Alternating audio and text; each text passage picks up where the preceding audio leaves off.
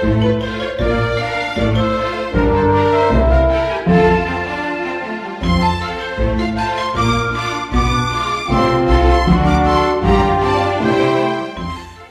and welcome to this week's edition of the Worcester Talking News. Recorded on Thursday the 17th of June and brought to you by Worcester News and Equipment for the Blind and with permission of the Worcester News. I'm Pippa Curtis and the team this week comprises John Plush as our recording engineer, Carol Hartle on copying and admin, and my readers with me today are Catherine Neal. Hello. And Jane Fairs. Hello. And hello from me too. I'd like to extend a warm welcome to any new listeners and hope you enjoy our recording. As always, we will include, first of all, a list of useful telephone numbers, then what's on in the local theatres, not a lot at the moment, I have to be honest, followed by the headline stories, a selection of general news stories, some sport, and then finishing up with the thought for the week, sunrise and sunset times, and of course, the birthday file. If we don't have a record of your birthday and you'd like to be included, please do get in touch and we can add it to the file. Obituaries are now recorded after the closing music. We do like to hear from you, so if you have any comments or problems, a message can be left on the answer phone on 01905 767 766. Alternatively, just put a note in your wallet. Finally, the service is free to users, but if you'd like to make a donation, it can be sent to Colin Chance House, Wilds Lane, Worcester, WR5 1DA. And I'd like to thank Anne Briggs very much for her donation received last week. So, let's start this week with the telephone numbers which Jane is going to read for us. Wilds Lane, 01905 767 766. Listeners should be aware this is not manned daily and need to be patient if a reply is required. Police non-emergency 101. NHS Direct 111. Out of hours medical assistance 0300 123 3211 between 6 and 8 p.m. Crime Stoppers 0800 555 111. Worcester Hub 01905 765 765. Worcestershire County Council here to help 01905 768 053 option 3. Community Risk Team Fire Safety 0800 032 1155. Domestic Abuse Helpline 0800 980 3331. Sense Adventures Walking for Visually Impaired D. Jones 01684 891 297 /or 07920 144 614. www.senseadventures.co.uk. Samaritans 116123. Worcester Live 01905 611 427. Malvern Theatres 01684 892277. Well, talking of theatres, with the extension of coronavirus restrictions for another month, sadly many events that we might have brought to your attention have since been cancelled. There is one show still advertised, but I would advise contacting the box office directly prior to booking tickets to check whether it will still be performed. It features the Transitions Dance Company, and they're due to perform at the Swan Theatre on Wednesday the 30th of June at 7:30pm. It's a brand new programme of 3 newly commissioned contemporary works. For tickets and more information, contact the box office on 01905 611 427. But I did think I'd bring some advance notice of an outdoor theatrical production coming to Worcester in July. Gloucester-based theatre company the International Festival Players are currently touring a production of William Shakespeare's Henry V to venues in Europe and also up and down the UK. And they're coming to Worcester for 2 performances on the 27th and 28th of July. And we should be out of restrictions, hopefully, fingers crossed, by then. Just before the coronavirus put a stop to all theatrical productions, the Players had brought us Shakespeare's The Winter's Tale. Artistic director Michael Dyer spoke to us a few days ago from the tour bus. This year we are performing Henry V, a 90-minute played-through production telling the exciting story of this great warrior king, a tale full of battles, enchantment and a little comedy. We're playing many of the venues which we played in the past and are particularly looking forward to coming to Worcester for the Three Choirs Festival, in which we've been playing for quite a number of years. Do come along and see us. It's an exciting show. I think you'll enjoy it. Henry V will take place in the West End Gardens of Worcester Cathedral at 1:30 in the afternoon on both days. That's the 27th and the 28th of July. Mr. Dyer says bring your own seating and don't forget a picnic. And possibly an umbrella? Tickets can be booked by ringing 01452 768 928 or check the Three Choirs Festival website. So, back to the news. We'll start now with the main headlines, and Catherine's going to read all the headlines for us and then kick off with the first story. Right. Friday, June the 11th, the headline was, I fear going to mosque.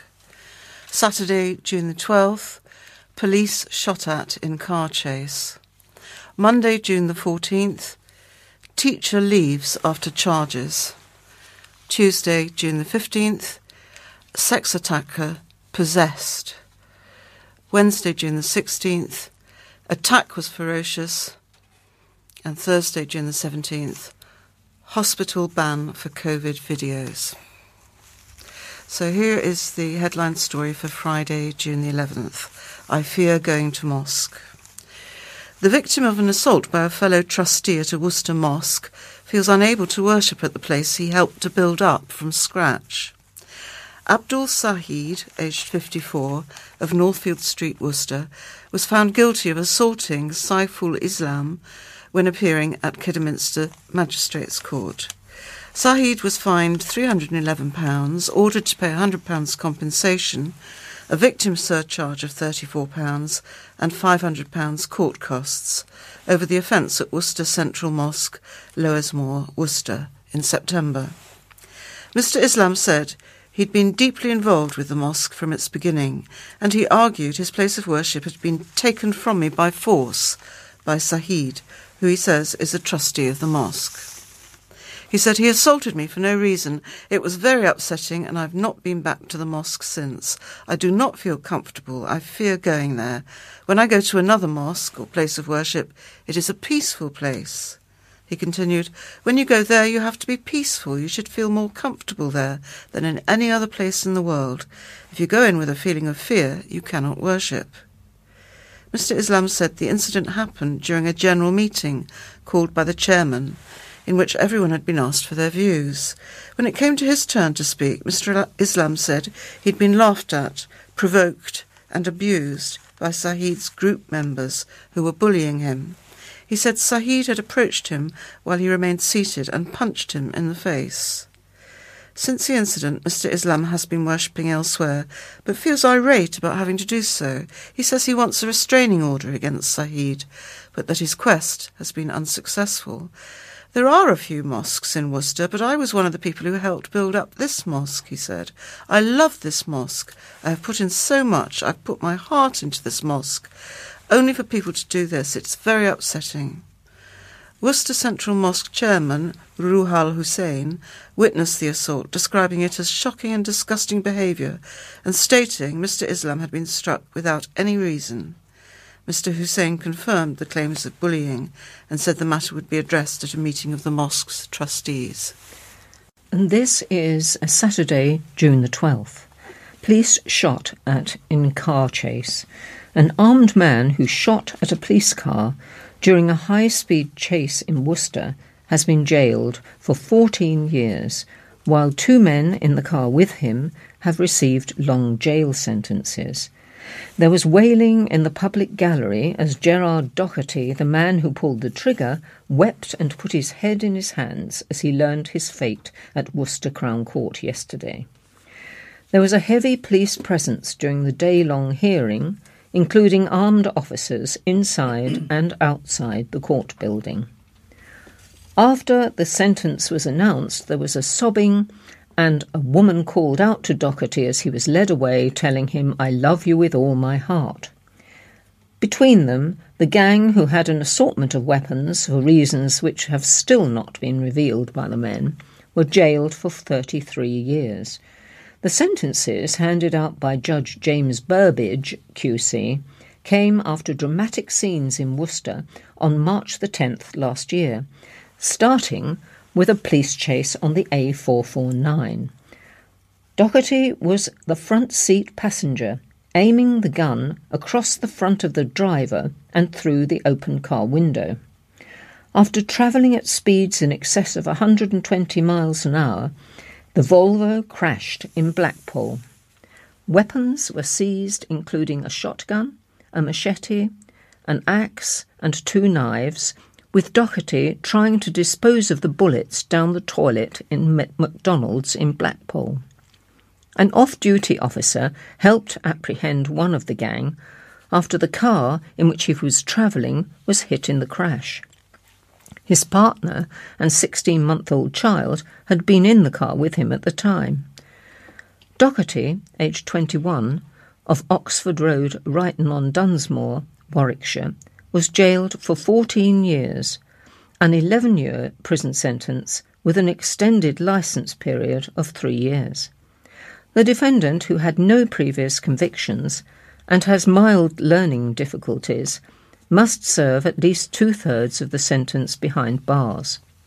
He admitted possession of a firearm with intent to endanger life in relation to a handgun and a shotgun, possession of shotgun cartridges with intent to endanger life, and 3 counts of possession of an offensive weapon, a machete, an axe and a knife.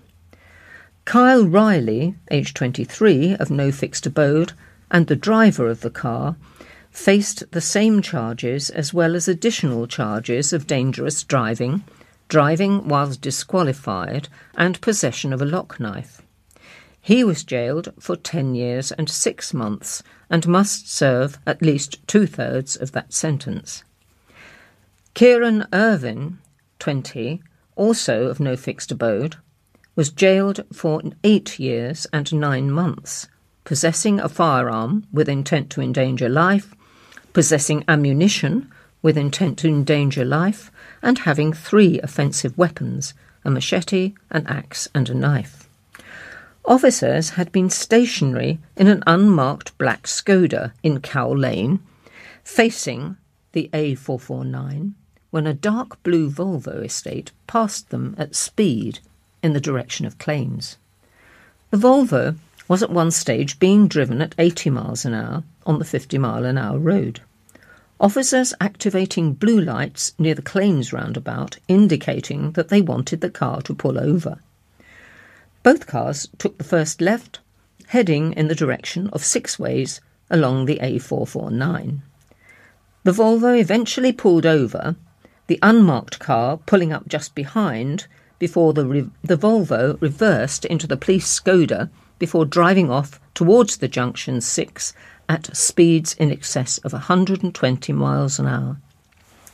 Tom Kenning, prosecuting, said as the Volvo and the Skoda approached the roundabout, P.S. Baker heard a loud crack sound, which he believed to be the discharge of a high-velocity gun. Footage from the in-car camera of the Skoda will show the driver's window of the Volvo was lowered as the vehicle approached the roundabout. It is at this point the prosecution say that the gun was fired at the police Skoda containing PC Rimmer and PC Dam. The Volvo continued through a red light, round the roundabout and back along the A449, heading back towards Blackpool, driving at one stage on the wrong side of the road and narrowly missing a fuel tanker. Mr. Kenning said, as it approached the junction of Cotswold Way and Cosgrove Close, the Volvo again went on the wrong side of the road, struck a central reservation, broke off a rear wheel and collided with a silver Passat and a white TW Tiguan, containing Naila Akhtar, her fiancé Kevin Wyatt, and an off-duty police officer and their 16-month-old son. The driver and passengers ran from the car. Riley, a disqualified driver, was behind the wheel, but was chased and caught by PC Rimmer.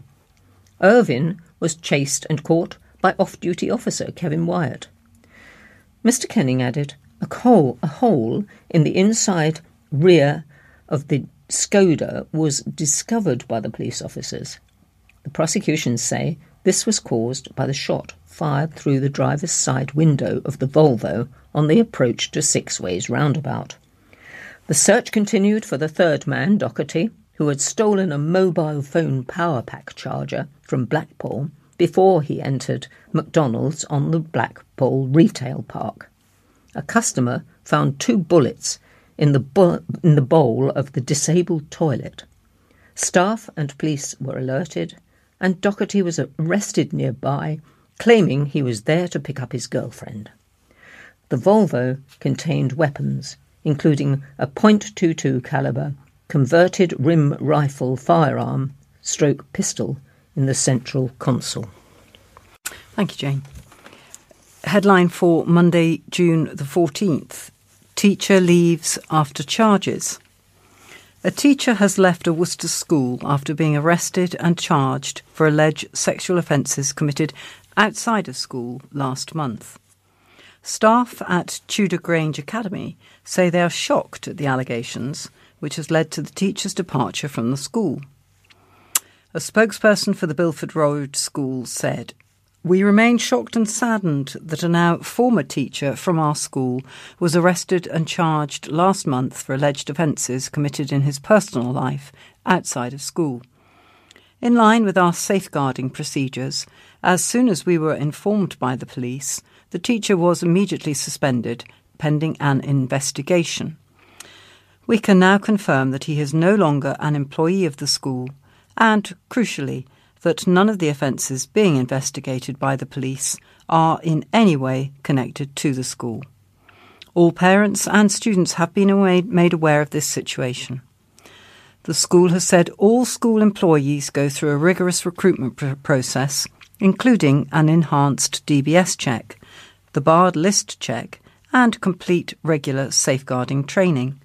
The statement said, "We can confirm that this teacher passed all the necessary checks and completed all the training requirements. All teachers are expected to be role models for students, and the standards expected of teachers at our school are very high," which made this news even more of a shock. The school said they were unable to comment further due to the seriousness of the matter. They said, "We would like to thank the police for their support throughout this time." South Worcestershire Police said they were unable to provide further details. Thank you, Pippa. So for Tuesday, June 15th, the headline on the front page is "Sex Attacker Possessed." A stranger who sexually assaulted a woman in broad daylight in Worcester after hitting her around the head with her own mobile phone will be deported. Robert Pietchicolan, who told the woman, "No one can hear you," during the terrifying attack, was jailed for 2 years and 9 months at Worcester Crown Court yesterday. The defendant, sentenced over a prison video link, repeatedly covered his face with his hands as details of the attack were laid out. The 33-year-old admitted attacking the woman last July. The assault only stopped at all because neighbours heard screams for help and rushed to her aid, one taking a photo of the defendant, which led to him being successfully identified. The victim was on the phone to a friend near Grossmont Avenue, Warndon Villages, when she saw the defendant lying on the ground. He asked her for the time, which she thought was odd, as he had a mobile phone of his own, and she began to feel uneasy. Pietchakolan got up and walked in the same direction as the woman. Simon Phillips, prosecuting, said he snatched her phone from her hand and hit her across the head with it. This made her fall to the ground, and he got on top of her. She started to scream and tried to fight the male off, but he was too strong. The married victim, who cannot be identified, hit Pietchakolan with her umbrella, but that made no impression before he pulled her clothing down, scratching her chest and face with his fingers. She continued to scream for help, but he replied, "No one can hear you," or words to that effect, said Mr. Phillips. 2 men did hear her screams, and when one approached Pietchakolan, he stopped the attack. Another took the photograph of him, which helped identify him. Pietchakolan was found later nearby in Trots Hill Way. Arrested and interviewed, Pietchakolan told officers, "God made me do it." The victim's mobile phone was smashed in the attack, costing £230 to replace. One of the men said he heard screaming and initially thought the defendant was trying to restrain the woman before telling him he was going to call the police. The defendant, who at the time was living in Hock Coppice, Warndon Villages, Worcester, said, "Go on, call the police," before starting to walk towards him in what was described as a violent manner. Pietchakolan, a married man from Poland, has been in the UK since 2012 and in Worcester since 2016. Family friends noticed he had been acting oddly and had experienced depression before the attack. At one stage he was heard to say, "I think I'm possessed." Pietchakolan had no previous convictions and will have to go back to Poland. He has been in custody since his arrest and only admitted the offence on the first day of what would have been his trial. Jason Aris, defending, said it was abundantly clear the defendant was having particular difficulties with his mental health. Mr. Aris said, "It's clear he found it very difficult to acknowledge that it was him who put her in that position. My submission is that it's shame that he essentially suffers from." Recorder Christopher Millington QC asked Mr. Aris if his client was in denial about what he'd done, and the barrister replied, "Absolutely." Despite this, the defendant admitted the attack on a full facts basis. Mr. Aris said of the Polish national, he will undoubtedly be deported as a result of the sentence imposed on him today. He wants to return to Poland in any event to make a fresh start. Speaking of the defendant's mental health, the judge said, "It seems to me that at the time of the commission of this offence, you were still significantly in control of your behaviour and your actions. You were aware of what it was you were doing at the time." He added, "Notwithstanding your guilty plea, you have continued to protest that all of this must have been some sort of accident. You've shown precious little remorse for what you've done." The judge jailed him for 2 years and 9 months, ordered him to sign the sex offenders register indefinitely, and made an indefinite restraining order which prohibits all contact, be it direct or indirect, with the victim. And this is the headline for Wednesday, June the 16th. Attack was ferocious. An armed group set upon a man with a baseball bat and a machete during a ferocious attack intending to kill him, a court heard. Usman Multani, his younger brother, Qasim Multani, and Shahin al-Alam all deny attempted murder, grievous bodily harm with intent and violent disorder following the alleged attack in Wiles Lane, Worcester.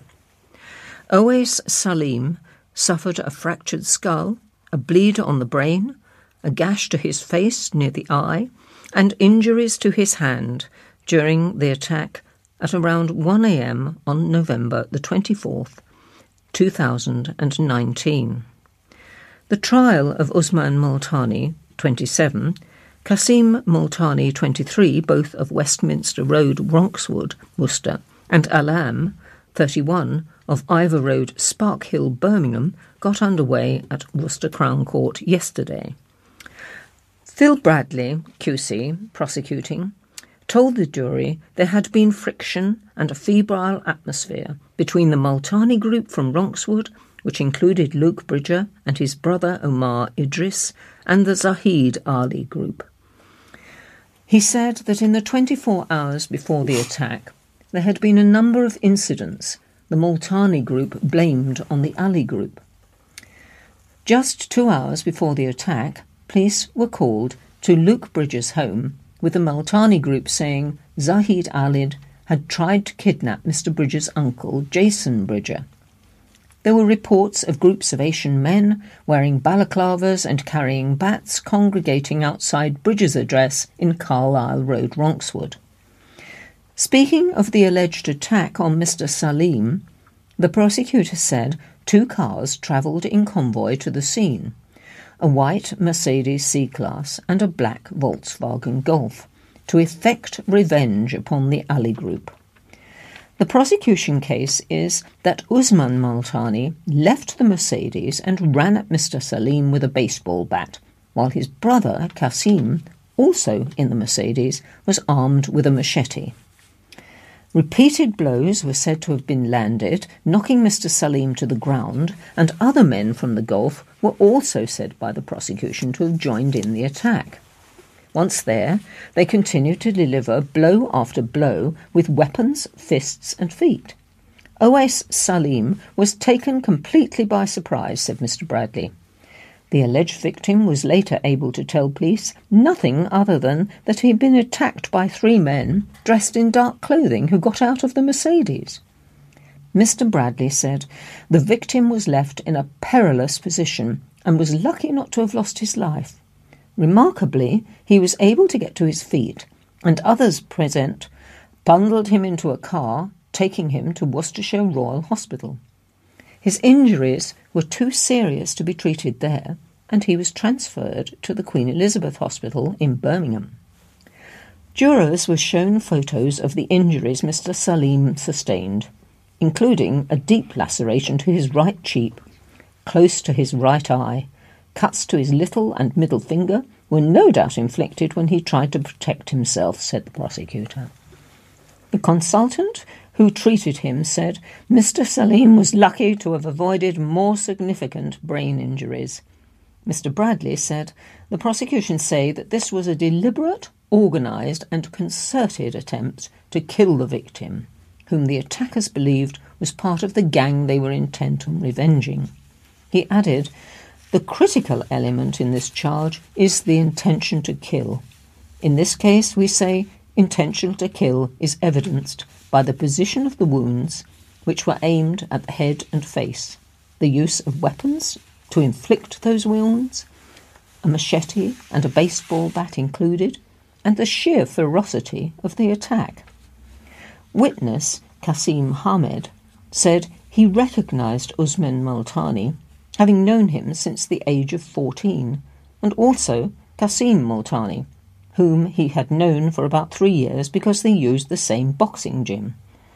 In a statement he said, Usman Multani had a baseball bat and Qasim Multani a machete. Mr. Hamid and his friend, Faizan Hussain, ran away as Usman Multani was described as shouting, "Come on!" Mr. Hussain said in a statement he recognised Usman Multani and Qasim because he'd been at college with them. The trial continues. And the headline for Thursday, June the 17th. Hospital ban for COVID videos.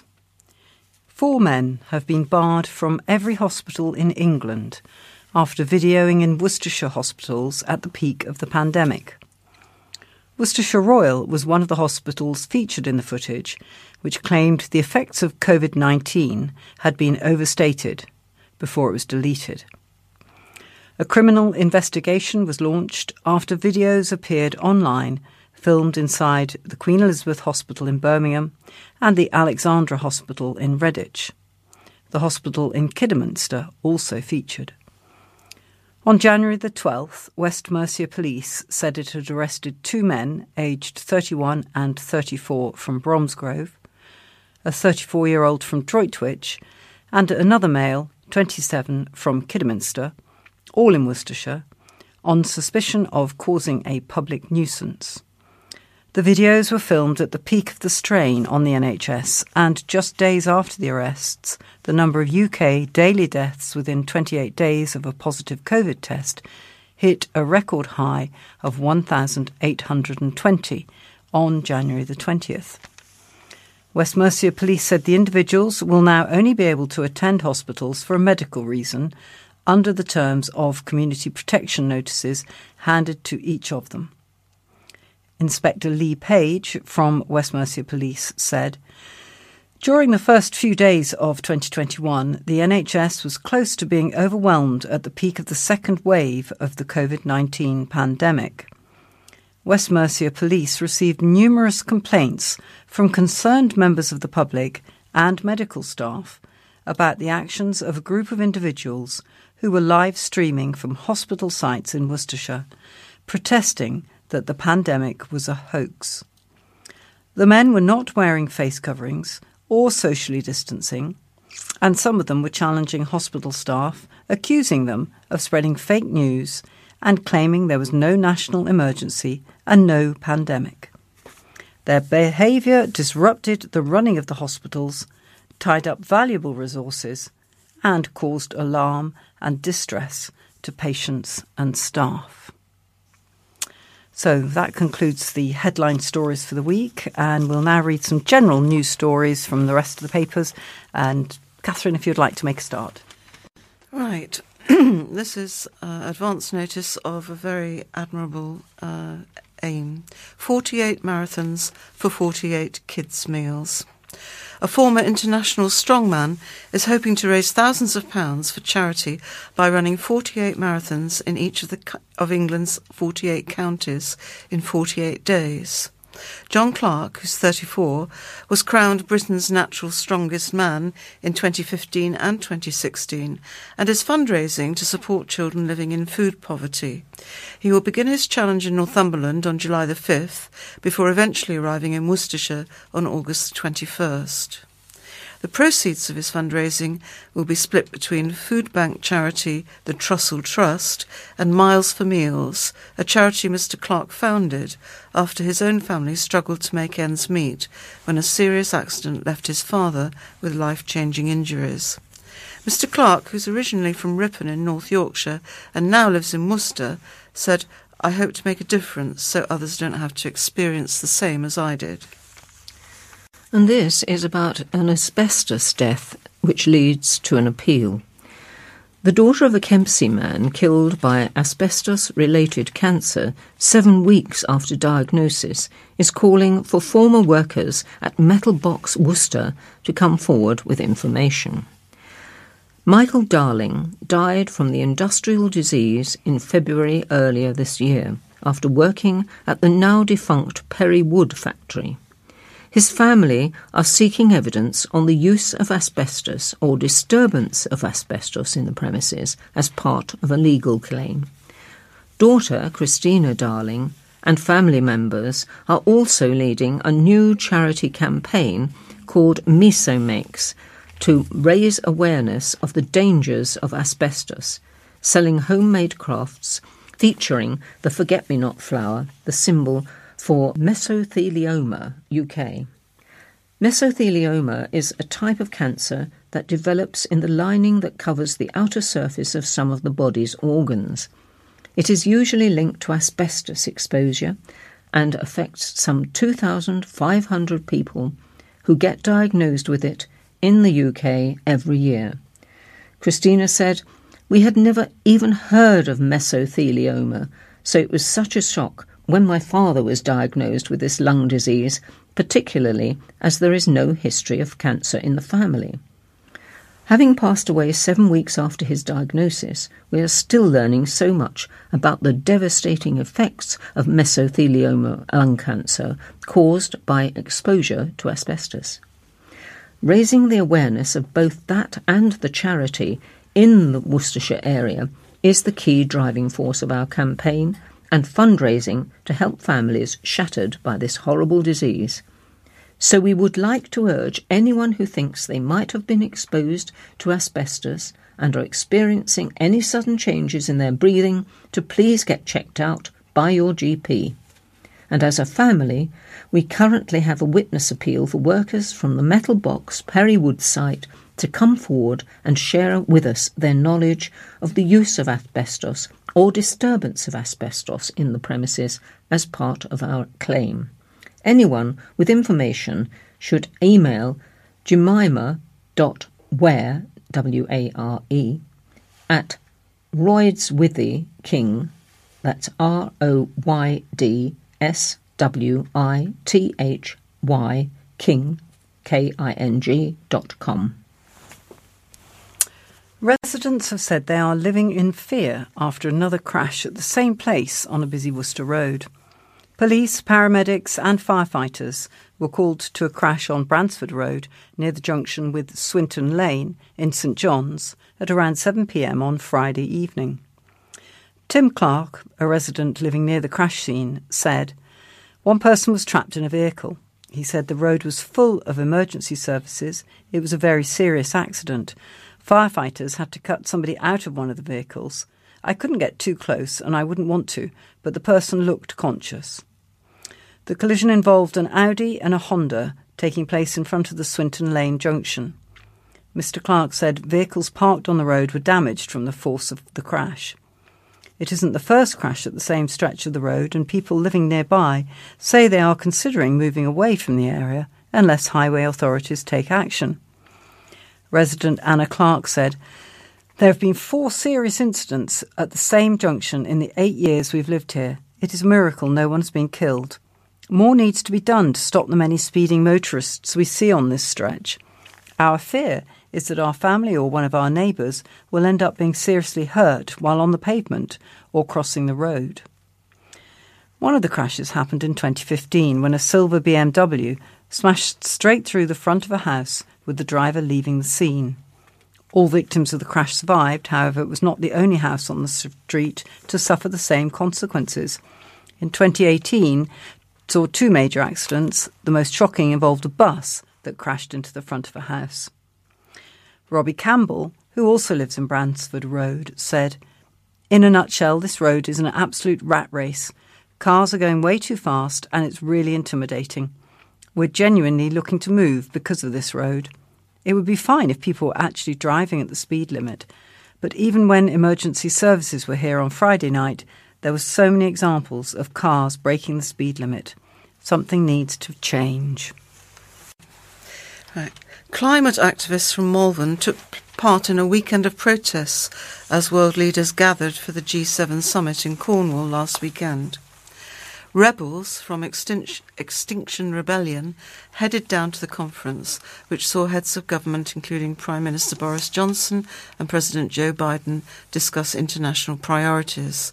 The members of the group who did not travel to Cornwall stayed in Malvern, setting up a stall in the town over the weekend. An update to members said, while many of the Malvern rebels travelled to Cornwall for the G7 summit, those in Malvern held a vigil for the earth, and adjacent to that, our stall was filled with many free gifts that had been generously donated. The block printing went down well. We connected with Extinction Rebellion rebels from London and Swindon, made new friends locally, and were grateful for many new people signing up. Extinction Rebellion says the protests are in response to G7 nations' failure to respect the global climate commitments they made in Paris in 2015. And this is a short one about animal feelings. A move to recognise that animals have feelings in law aimed at improving welfare standards has been dismissed in Parliament as virtue signalling and PR. Critics in the House of Lords questioned the need for Animal Welfare Sentience Bill, which the government is seeking to introduce post-Brexit, amid warnings it could have unintended consequences and lead to legal challenge. The legislation recognises that animals are sentient beings able to feel pain and joy, and creates a body to ensure UK ministers take account of their welfare needs, when drawing up and implementing policy. The Animal Sentience Committee would assess and report on the welfare impacts of government decisions, with the relevant Secretary of State required to respond. The bill applies to all animals other than humans if they are vertebrates and so have a backbone. As such, it applies to wild animals as well as pets. Aldi now. Aldi has announced it is on the lookout for 10 new store locations in Worcestershire. The UK supermarket has been on an expansion drive in recent years, opening around 1 new store a week on average to meet demand from new customers. The areas in Worcestershire where it is now looking for sites include Worcester, despite having 3 supermarkets in the city already. Sites are also being sought in Malvern, Evesham and Pershore. Kieran Aldridge, National Property Director at Aldi UK, said, "We know that there are still areas that either do not have an Aldi at all or that need another store to meet customer demand. Shoppers are increasingly looking to get unbeatable prices on their weekly shop without compromising on quality. That's why, more so than ever, we're keen to explore all opportunities to open new stores." Treating the fear of needles may reduce coronavirus vaccine hesitancy, researchers say.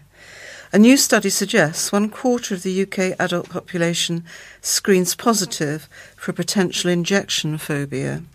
Researchers say these people were twice as likely to report being hesitant to getting a COVID-19 vaccine. They would put off getting vaccinated or indeed never get the jab. But if all injection anxiety in the population was removed, then more than 10% of instances of vaccine hesitancy might disappear too, the data indicates. People can be helped to overcome their fear of needles, including through the use of cognitive behavioural therapy, experts say. Study lead, Professor Daniel Freeman, Department of Psychiatry, University of Oxford, said people may certainly think twice about joining a queue for a vaccine if they fear that they might topple to the ground. A driving instructor has urged learner drivers not to panic despite long delays in booking tests. The cancellation of more than 450,000 tests in Britain due to the coronavirus pandemic has led to a 17-week wait time, according to the Driver and Vehicle Standards Agency, the DVSA. Worcester instructor Nathan Cooper revealed some candidates are being offered dates even further down the line than that when they first go to book, but that savvy learners can cut the wait to less than 3 months. It's being dealt with, and people checked for cancellations are getting test dates within 2 or 3 months, he said. I did a test this week where the examiner mentioned a lot of new dates are coming onto the system, and they've also taken on instructors as examiners to help clear the backlog, so there is light at the end of the tunnel. If you go onto the system to book a test, I've heard of people being offered dates for next year. But cancellations do come up and new dates are dropping on, so those who go on the system regularly are getting the dates they want. I ask people to check 10 times a day. If you just go for the first date that's there, you're probably going to end up with something in 2022. Normally, we advise people to leave 6 weeks for a practical test, but at the moment we're saying that if you do check the system, that you should be able to get something 3 months away, probably sooner. It's not outrageously longer than what we were used to, but people are taking one look and panicking because they see no tests available. I know DVSA is working hard to clear the backlog, and since 2020 I've probably had 12 months off work, and so have the examiners, and they're doing the tests on a Sunday, something I'd never heard of. The backlog is being cleared, and with the way things are going, I imagine we should be back to some sort of normality in 6 months' time. So, have you or do you know someone who is waiting for a driving test? Thank you. A Worcester school has been selected as a finalist in the Chambers Business Awards for 2021. Royal Grammar School Worcester has been chosen to be a finalist for the category Best Use of Technology. John Pitt, head teacher, said, It's a real testament to the hard work of the staff and especially the pupils who in exceptional circumstances carried on with their education. The digital learning programme established in 2014 really shone through in these exceptional times and enabled us to carry on. Good luck to them. An 88-year-old man charged with murdering his wife, whose remains were found in a septic tank some 37 years after she disappeared, has appeared in court. David Venables is accused of killing 48-year-old Brenda Venables, who was reported missing from the couple's then home in Bestmans Lane, Kempsey, Worcestershire, in 1982. West Mercia Police launched a murder investigation after the find at the address in the village on July the 12th, 2019. Venables of Elgar Drive, Kempsey, was charged by the Crown Prosecution Service last week with murdering Mrs Venables between May the 2nd and May the 5th, 1982. He appeared at Worcester Magistrates Court last Tuesday in a hearing which lasted 4 minutes.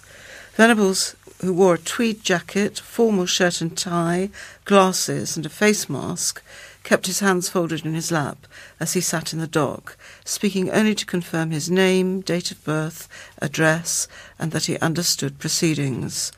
Magistrates remanded him into custody for a hearing later the same day at Birmingham Crown Court. It's understood that Mrs Venables' remains were discovered after the tank was drained during routine maintenance. Following the find, officers from West Mercia Police carried out searches at a bungalow in a quiet cul-de-sac in Kempsey the same month.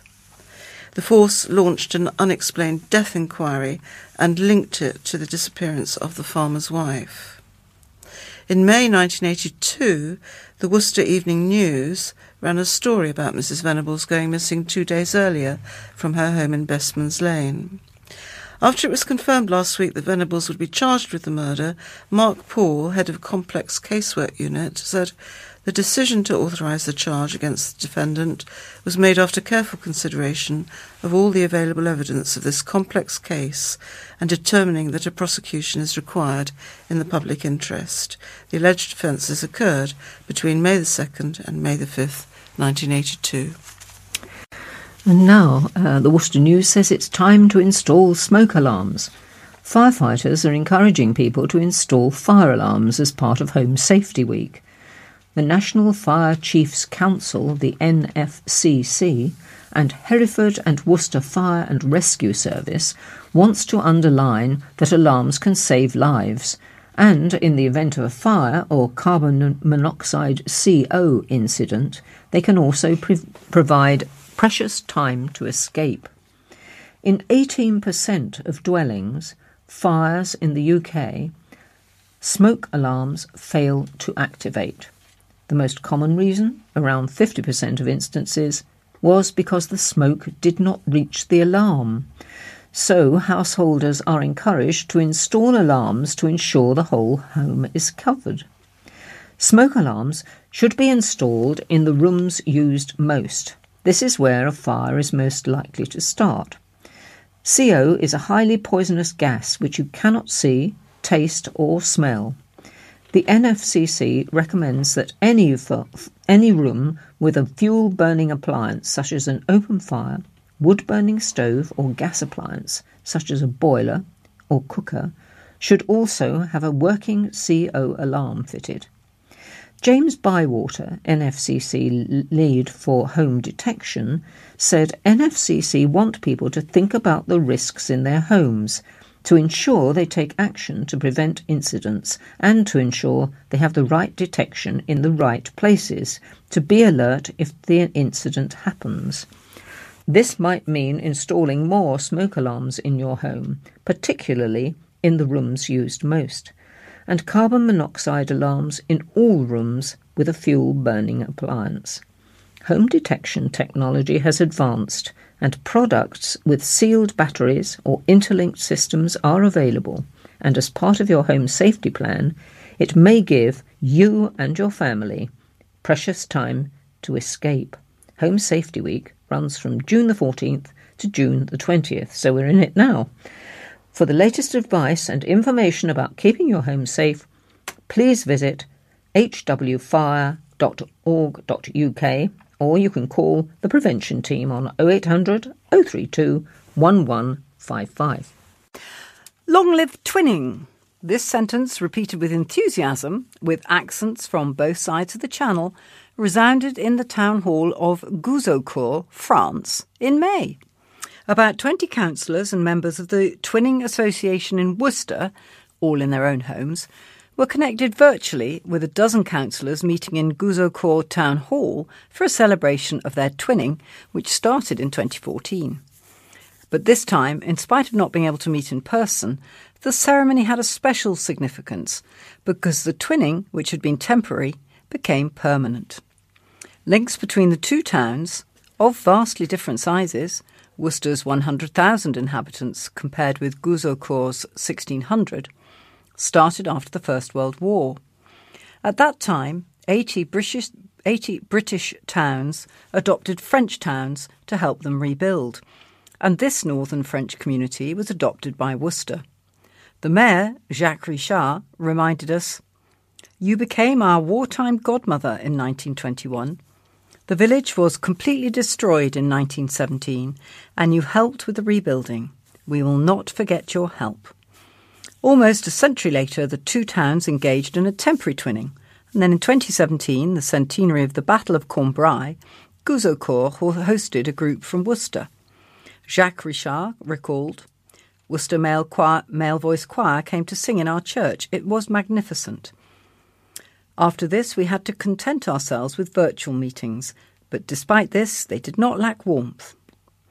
At the recent ceremony, the speeches in 2 languages expressed warm feelings and were fluently translated by Rosemary Campbell, Vice Chair of Worcester Twinning Association.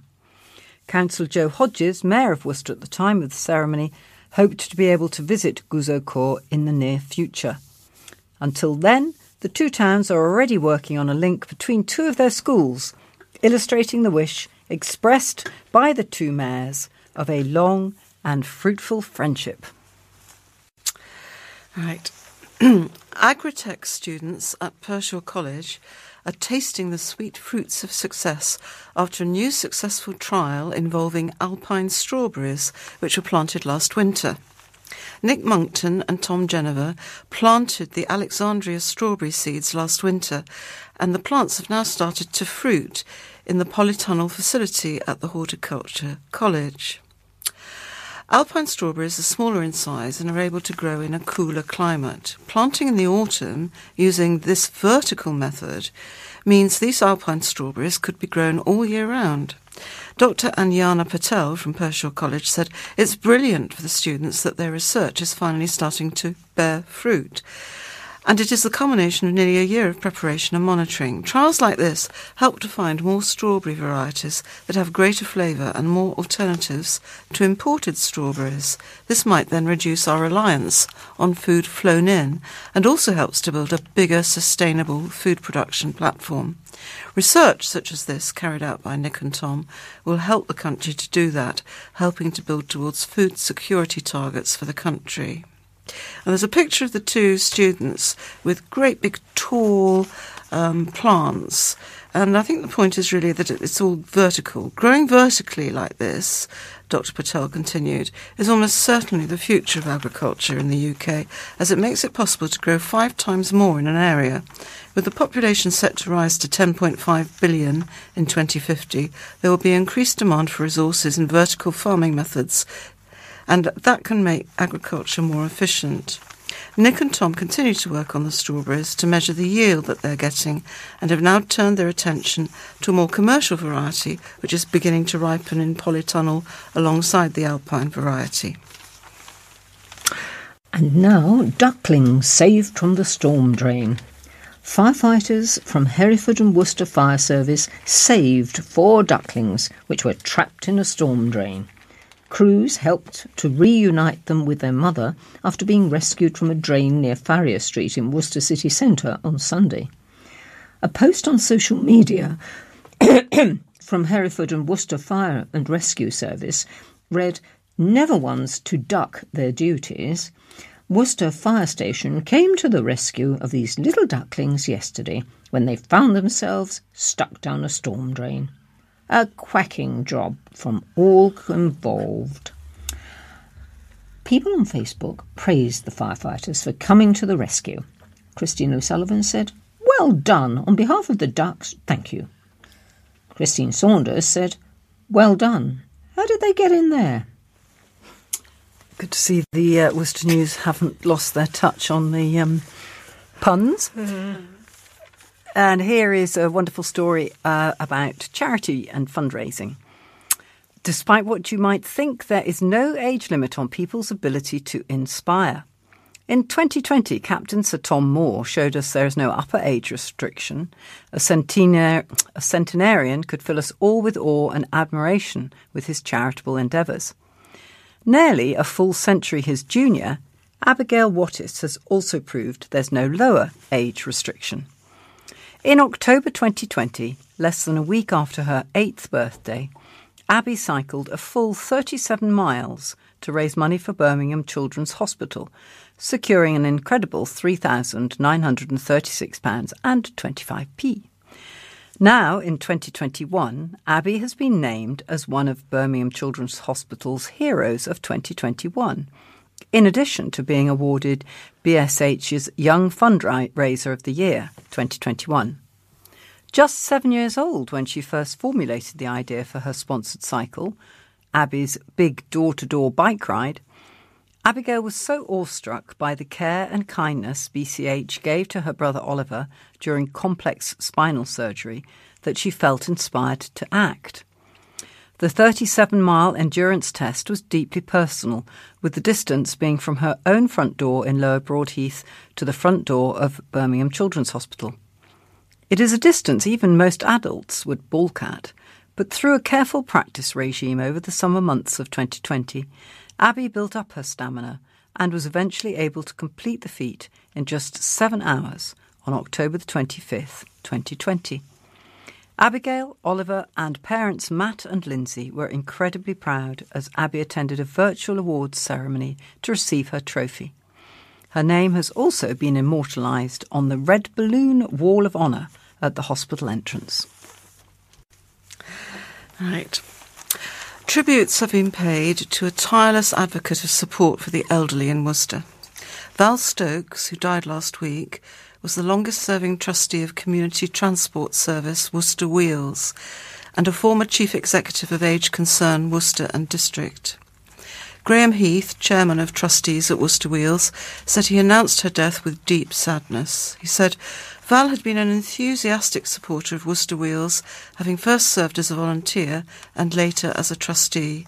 Having spent many years involved in charitable works in Worcester, Val was chief executive of Age Concern, now Age UK, for some 20 years and was instrumental in the setting up of Worcester Wheels as a separate operation from the Worcester Volunteer Centre. I'm sure I express the sentiments of all of us at Worcester Wheels that she will be sadly missed, and we extend our sincere condolences to her family." A statement on behalf of the trustees of Age UK Worcester and Malvern Hills said Val was chief executive of Age UK Worcester and District for a number of years before her retirement. During that time she was instrumental to the development of Age Concern as it was then, expanding the services we provided and the development of our shops in particular. It continued, "She and her late husband, Peter, who was our handyman, were both very committed to our charity and to our volunteers. We would also like to send our condolences to her family." Mrs. Stokes had always been proactive in garnering media support for projects and frequently appealed for help with a wide range of services, including those enabling the delivery of meals to the elderly. She was recognised for 25 years of service to Worcester Wheels in December 2017. She offered her voluntary support in a range of roles, from working in the office through to providing advice as part of the Finance and Human Resources Committee. At the time, Vice Chairman John Warham presented her with a bouquet of flowers and said, "Val's commitment to this very worthwhile community facility is commended." And now we're in Droitwich, where Droitwich residents have hit out at vandals who smashed the windscreen of a car parked outside the town's railway station. Pictures were posted on the Spotted Droitwich page of the broken glass of her Hyundai, which was smashed when it was parked outside the station during the day on Wednesday. Joanne Reynolds wrote under the post speculating the damage had been caused by someone standing on the car and putting a foot through the window. Kenny Tabarer said, "Does it have a footprint on the bonnet or roof? If so, you can lift the shoe print." Sarah Doughty Brooks said, "This was happening regularly in 2019 in the railway car park." And Bill Green wrote, "Seems to be more and more of this kind of thing in Droitwich lately." Cherish Sims said, "I parked out there on the other side last weekend and my car was covered in coke." Droitwich police were approached for comment, but no one was available. So, a blue plaque has been unveiled at Shellesley Walsh Hill Climb to honour former British Formula One racing driver Sir Stirling Moss. When Sir Stirling passed away on Easter Sunday 2020, amid the global pandemic, plans to celebrate his remarkable motorsport career were put on hold. The blue plaque was unveiled, will serve as a permanent memorial to Sir Stirling at one of the oldest motorsports venues in the world. The plaque has been created by Worcester Civic Society to commemorate the achievements of eminent people who've had an association with the city and county. Sir Stirling began his career by entering speed hill climbs, and in particular those at Shellesley Walsh. He won his class at Shellesley on September the 25th, 1948, securing the record for the fastest unsupercharged car on June the 11th, 1949, and again on September the 24th that year. He took the fastest time of the day. He regularly returned to Shellesley in more recent years until his health declined. The Formula One legend won 212 of the 529 races he entered across several categories of competition and has been described as the greatest driver never to win the world title. And I always thought Shellesley Walsh was for cyclists, obviously well out of date. A hotel has revealed plans to build a new garden restaurant. The plans would see the restaurant and bar built on an unused gravel courtyard at the Grade 2 listed Mount Pleasant Hotel in Bellevue Terrace, Malvern. Terraced seating and extra car parking spaces would be built as part of the proposals. The hotel was given the go-ahead to build a cafe on the space by Malvern Hills District Council in 2012, and the new restaurant would occupy the same space. The space to be used by the development was originally a garden bar, which was demolished due to being in poor condition and partially rebuilt, but is now unused. A statement included with the application said, "While the hotel is a Grade 2 listed building, the proposed building is hidden behind and separate to the hotel, occupying a space previously approved for development, and the landscaping is making use of the unattractive gravel slope, which should improve the site both for environmental and beauty benefits. While the courtyard is currently unused and uninviting, it used to be a garden bar." It continued, "The proposal restores the space to a functional restaurant with terraced garden, which is critical for businesses today due to current social and health conditions. The proposal is intended to encourage new and more visitors to Malvern. This should bring additional revenue into the surrounding businesses, shops and sustenance establishments alike. The aim of the proposal is to provide a beautiful yet utilitarian multi-purpose space with ample outdoors capacity for eating and drinking, which promotes the hotel and draws increased revenue into the town with additional high-quality facilities which are ecologically friendly." And this is about hardy dogs in a walk. Now, there are 6 dogs with pictures on the page.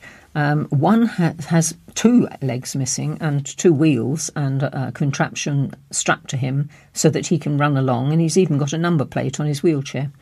The other one, there's a paralysed one, one that had a rupture, a hit and run who lost his leg in an accident, one that suffered from malnutrition, and another lost leg.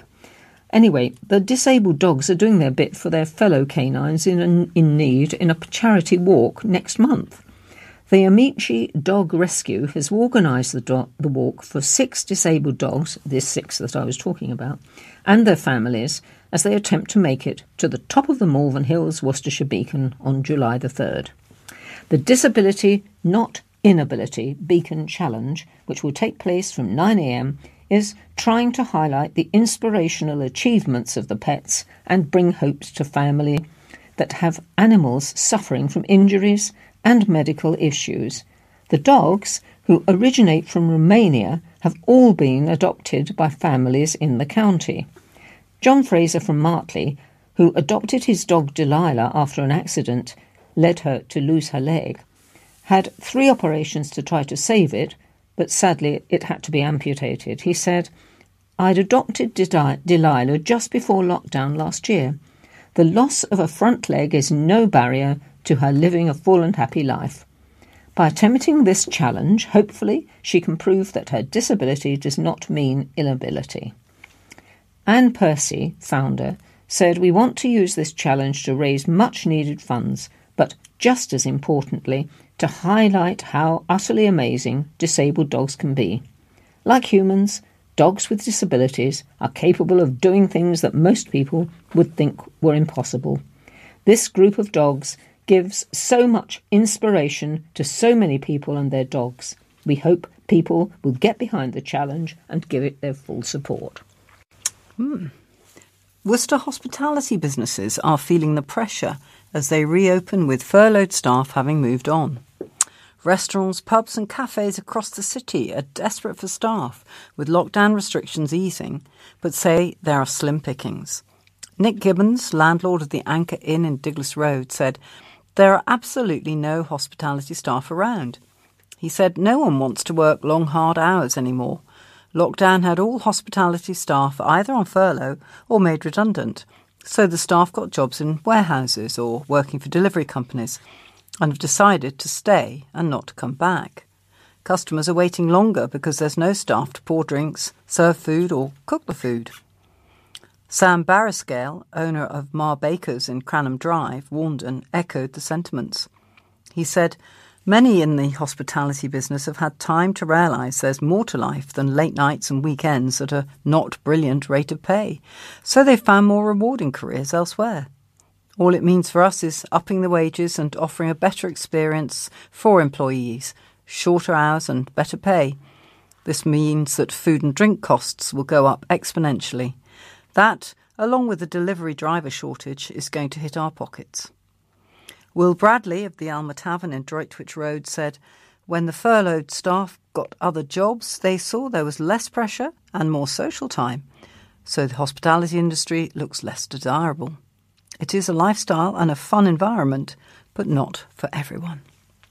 So that concludes the general news stories, although I would like to bring to your attention that libraries in Worcestershire are lifting coronavirus restrictions in line with government guidance.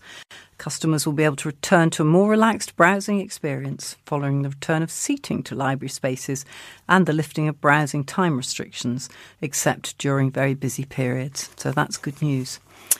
So we'll move on to the sport, and this week there are actually a few more stories than normal. So if you'd like to start us off, Catherine, that'd be grand. Yes, thanks. This story was published last Friday, June the 11th, and why I've emphasised that will become clear. After 14 years and 252 appearances, Worcester Warriors Chris Pennell's time at Sixways has come to an end. A career that started with his Worcester debut in 2007 against Bath, Pennell, 34, went on to be capped by England on their summer tour of New Zealand in 2014 and will bow out with 426 points, including 43 tries to his name. And this is why I stress the date, because the report says Pennell will not get to play in front of the supporters one final time after the cancellation of Saturday's Gallagher Premiership match against Gloucester Rugby due to a COVID-19 outbreak in the Gloucester camp, which presumably was last Saturday. But the fullback will depart with many fond memories of his time at the club. I'm incredibly proud of my time with the club, and I feel very fortunate to have been doing what I have been doing with Worcester for so many years, he said. It's a really exciting time for the club with all the changes that have been made, and I hope the success we all desire will be just around the corner. It will be nice to watch that success off the field and try to return some of the incredible support that I've had over my playing career and give it to the people that will be taking the club forward now. The owners have been really supportive and have told me there will always be a place for me here where I can add value, so watch this space. The romantic in me thinks it would be nice to finish my playing career at Six Ways, but it's also exciting for me to explore other opportunities. It's been a good number of years since there was any consideration of playing for another team, and with my body, but more importantly my head, in a really good place, now is the time to move on. It's an exciting time for Worcester, but I'm also looking forward to some new challenges and experiences as well. Warriors head coach Jonathan Thomas played alongside Pennell in the 2015 Championship final and believes that his departure marks the end of an era. He said, "I played with Pens when I first came here. He's an awesome person and an awesome friend. Everyone knows what a loyal servant he's been over a long period of time and a consistent performer." Well, another is a footballer proud to receive an honour. A former England footballer, Jeff Thomas, from Redditch, has been awarded the MBE in the Queen's Birthday Honours. The 56-year-old has been recognised for his work in raising funds for cancer treatment and research through the Jeff Thomas Foundation, having been diagnosed with leukaemia himself in 2003. Following treatment from Professor Charlie Craddock, Cure Leukemia's co-founder and director of the Bone, Blood and Marrow Transplant Unit at Queen Elizabeth QE Hospital, Mr. Thomas has been in remission since 2005. Since then, the former Wolves midfielder, who lives in Inkbarrow, has worked tirelessly to raise money for treatment, research and awareness for blood cancer.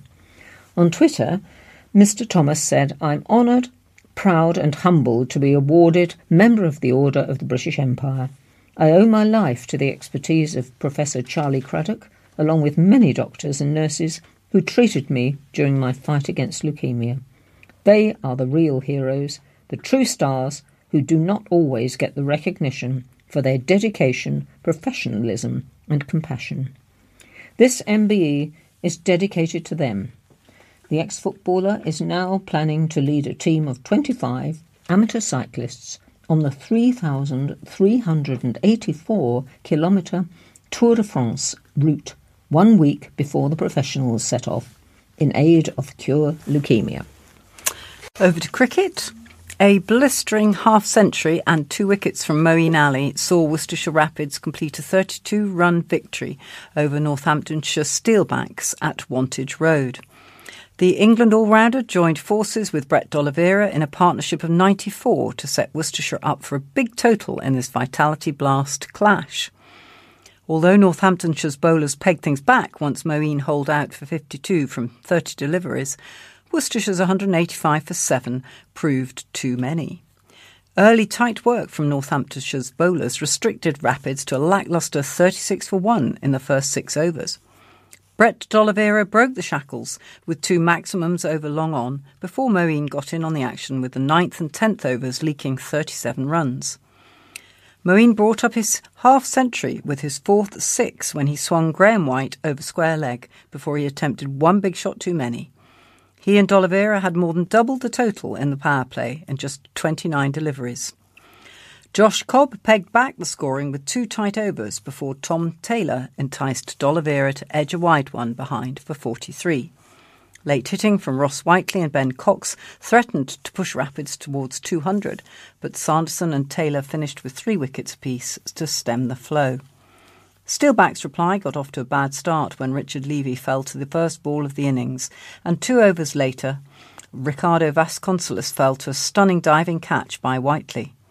Cobb took 4 boundaries off Ben, and pardon my expression here because I don't know how to say his name, Dwashwis, second over, but his aggression came to an end when he picked out the field at mid-on. Rossington was then bowled, playing for spin to a straight ball from Ish Sodhi. The wickets continued to fall and big-hitting South African all-rounder Wayne Parnell attempted a big heave across the line to Moeen and was stumped. Rob Keogh fell to a diving catch in the deep by Dwashwis off Moeen to leave the Steelbacks in further trouble at 95 for 6. Saif Zaib provided late resistance but was left with too much to do. At the time of print, Rapids had just completed a second win of the weekend over Lancashire Lightning. Right. The headline for this is Worcester City holding age group football trials weekend. Several Worcester City teams remain in County Cup finals this month, but the club is also focusing attention on the upcoming 2021-2022 campaign. The club will host a trial weekend for new players for its boys and girls teams at Claines Lane on Saturday the 3rd and Sunday the 4th of July. City intends to field boys' sides in leagues at every age group, from under-7s to under-18s, as it strengthens its player pathway from the foundation stage through to the first team, the majority of which will play in the Nerf Junior Premier League. Next season there will also be boys' teams in the Mercian Football League, under-11s and under-13s, plus the Stourport and District Youth Football League, under-10s. The club has ambitions to expand its girls section in the coming seasons too. They will welcome prospective new players to their trial on Saturday morning. And this one is a bit out of our sort of way, but he is an incredible man. He's finished his 911th marathon. Cotswold athlete Steve Edwards last weekend became the first person in the world to run a landmark 800 official marathon races, all in 3 hours, under 3 hours 30 minutes. The 59-year-old endurance runner from Loughborough, near Moulton-in-Marsh, ran in the Phoenix event at Walton-on-Thames, clocking a time of 3.2809, which was also good enough to win the race from just over 100 other runners taking part. This was Edwards' 911th marathon in total, as he continues his quest for the ultimate marathon world record of running 1,000 official marathon races averaging under 3 hours 30 minutes, which nobody in the world has yet managed to achieve. Commenting after the race on Saturday, Edwards said, "The last 15 or so months have been very difficult for many people with the lockdowns, and motivation has at times been difficult. Fortunately, my first race back after 5 months went well. I managed 3.27, and that was a week ago, and knowing I just needed one more under the 3:30 for this new record landmark gave me the motivation to push that little bit harder. Whether I can squeeze out any more under 3:30 is another question, though. For now, though, I have to consider that particular target an ambitious dream and take it one marathon at a time." Edwards' marathon running career spans nearly 40 years, and he's averaging a marathon every 13 days for the last 33 years. With 89 more official marathons required for the 1,000 marathons record, it's not imperative that Edwards needs to run them all under 3 hours 30. His current average time for 911 marathons is just over 3 hours 19 minutes, so he has plenty of leeway to meet the sub-3:30 average. But ongoing injury niggles from all the years of competitive running, and that's always on his mind, and he readily admits that he'll need a bit of luck if he wants to achieve this mammoth record. His Just Giving page has just currently raised over £7,000 for the Kate's Home Nursing Charity. And finally, actually one more cricket story. New Road will have to wait a further month to welcome back the majority of their fans to the stadium after the government confirmed the delay to lockdown easing measures in England. Stadiums were preparing to host a much larger majority of spectators as of June the 21st, but after a month-long extension was announced by Prime Minister Boris Johnson, this will not now happen. The hope for Worcestershire was that the remaining 3 home Vitality Blast fixtures would be played out in front of a packed-out New Road, but it will remain at a restricted number of members, as has been the case since mid-April. Worcestershire County Cricket Club chairman Fanos Hira expressed his disappointment at the news. Those fans who have pre-purchased a ticket for the 3 remaining Blast fixtures can choose to receive a full refund or roll their ticket over to a fixture later in 2021. Or ticket holders can choose to receive an e-voucher, the same value as tickets purchased for use on the club's online club shop or for future ticket and membership purchases. Disappointing for any cricket fans, I would say. So that concludes sport for this week, and we have left the thought for the week, sunrise, sunset times and the birthdays. Let's start with thought for the week. Catherine, could you do that for us? This is from Jeremiah 33, verses 2 to 3. This is what the Lord says, He who made the earth, the Lord who formed it and established it, the Lord is his name. Call to me, and I will answer you, and show you great and unsearchable things you do not know. Well, we're approaching the longest day shortly, and so these sunset and sunrise times, well, gosh, I've never been up this early. 4:47 in the morning the sun is going to rise tomorrow, and the sun will set at 9:32 p.m. So longest day approaching. And last but not least, I have some birthdays to announce. On the 20th of June, they're both on the 20th of June, many happy returns to Janet Weaver and Vera Twinbarrow. We hope you have a lovely birthday and that the weather is nice for you and that you get outside to celebrate. So that brings us to the end of this week's recordings. If you want to hear the obituaries, they will be recorded after the closing music. I'd like to thank tonight's readers, Jane. Goodbye. And Catherine. Goodbye. Swap them around there. And to say thank you to our production team. That's Carol Hartle on copying admin and John Plush, who's done all the recording for us tonight. On the other side of the glass, he's waving to you as I speak. Thank you, everybody, and have a good week ahead to our listeners. Bye-bye.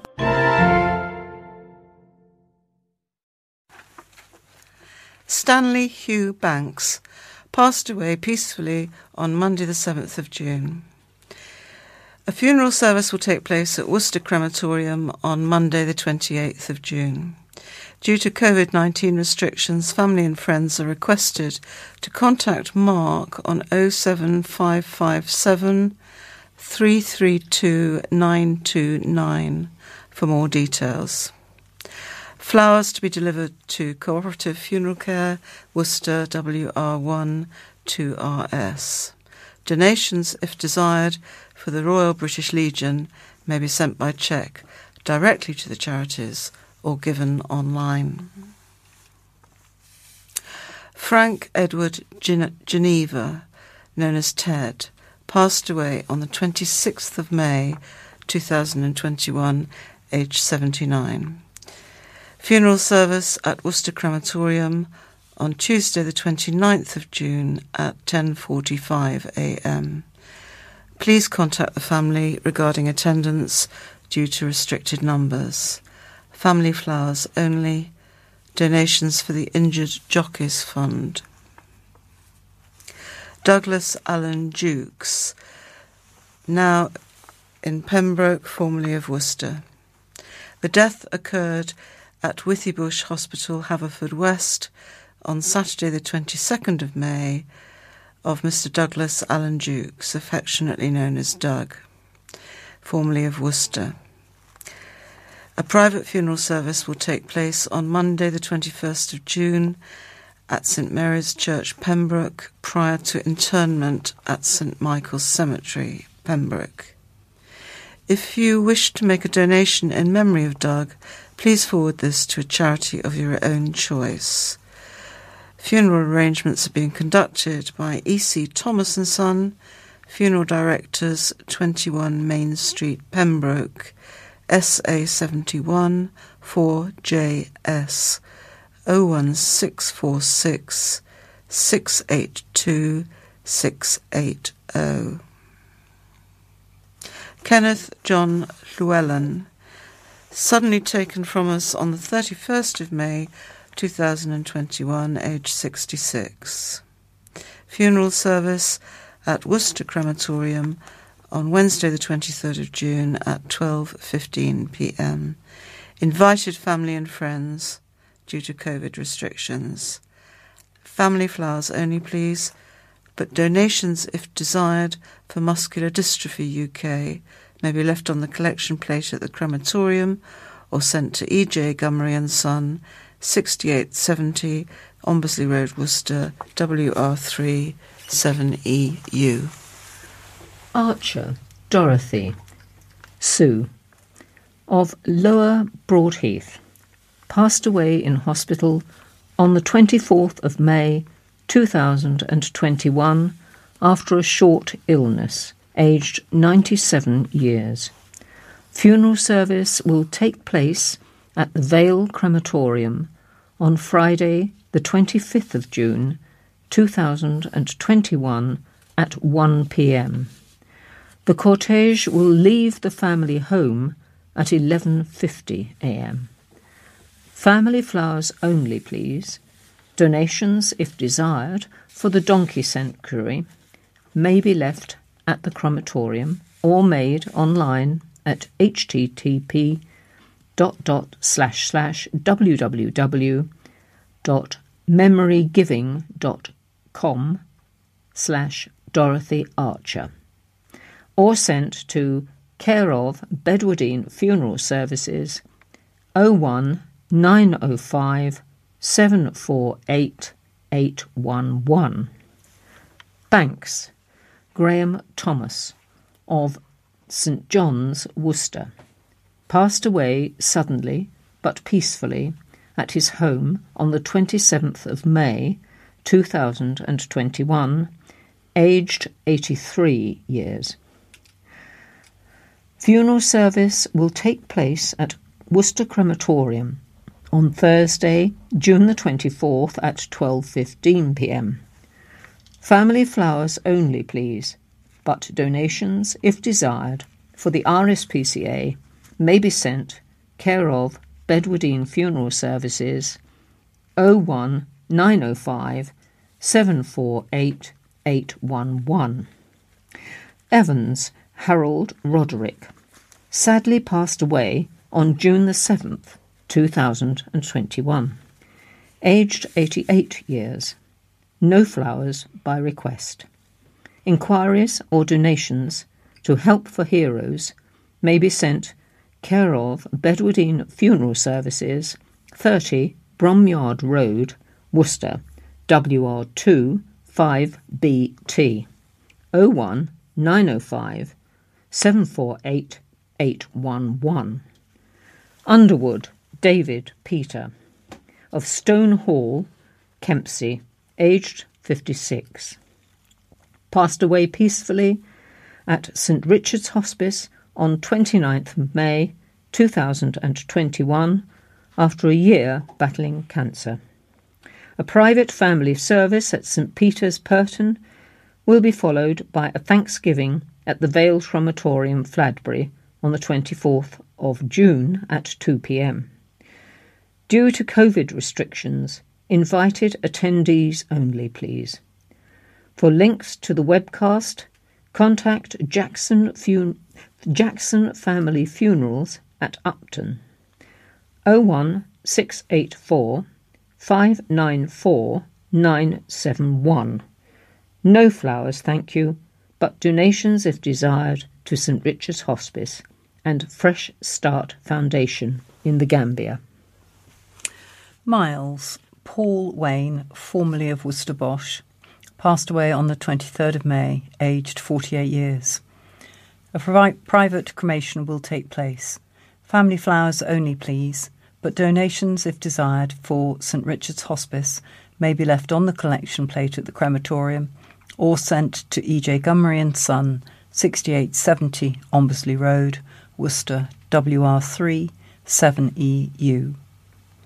Robbins, Nay Sanders, Linda, former supervisor at Marks & Spencer's, Worcester, passed away peacefully on 4th of June.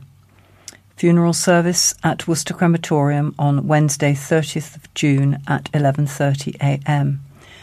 Due to COVID-19 restrictions, anyone wishing to attend should please contact 07977 516 706.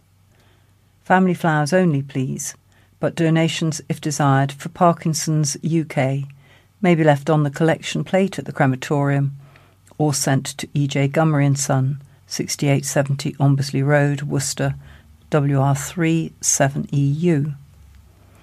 Holloway, née Rouse, Monica Joyce Patricia Joyce. Passed away peacefully, aged 97. Her funeral service has already taken place. Donations are welcome for Mags Day Centre of Worcester. Enquiries to Hoskins Funerals Direct on 01905 27862. Spears, Alan John Moley. Died suddenly at home on 30th of May, aged 50 years. The funeral service has already taken place. Enquiries to F.W. Spilsbury, Funeral Director, 12 Upper Housel Road, Malvern, WR14 1TL. Francis Burney. Passed away peacefully on 26th of May, aged 78 years. Funeral service at Worcester Crematorium on Tuesday the 22nd of June at 12:15 p.m. Invited family and friends only due to COVID restrictions. Family flowers only, please, but donations, if desired, for Cancer Research UK may be left on the collection plate at the crematorium or sent to E.J. Gummery & Son, 6870 Ombersley Road, Worcester, WR3 7EU. Maloney, née McNally, Catherine Francis, Kitty. Kitty passed away peacefully on Friday the 21st of May, aged 84 years. Kitty's funeral will be held on Thursday the 1st of July for family and friends. Donations, if desired, to Alzheimer's Society. All inquiries to AV Band Funeral Directors 01905 22 892.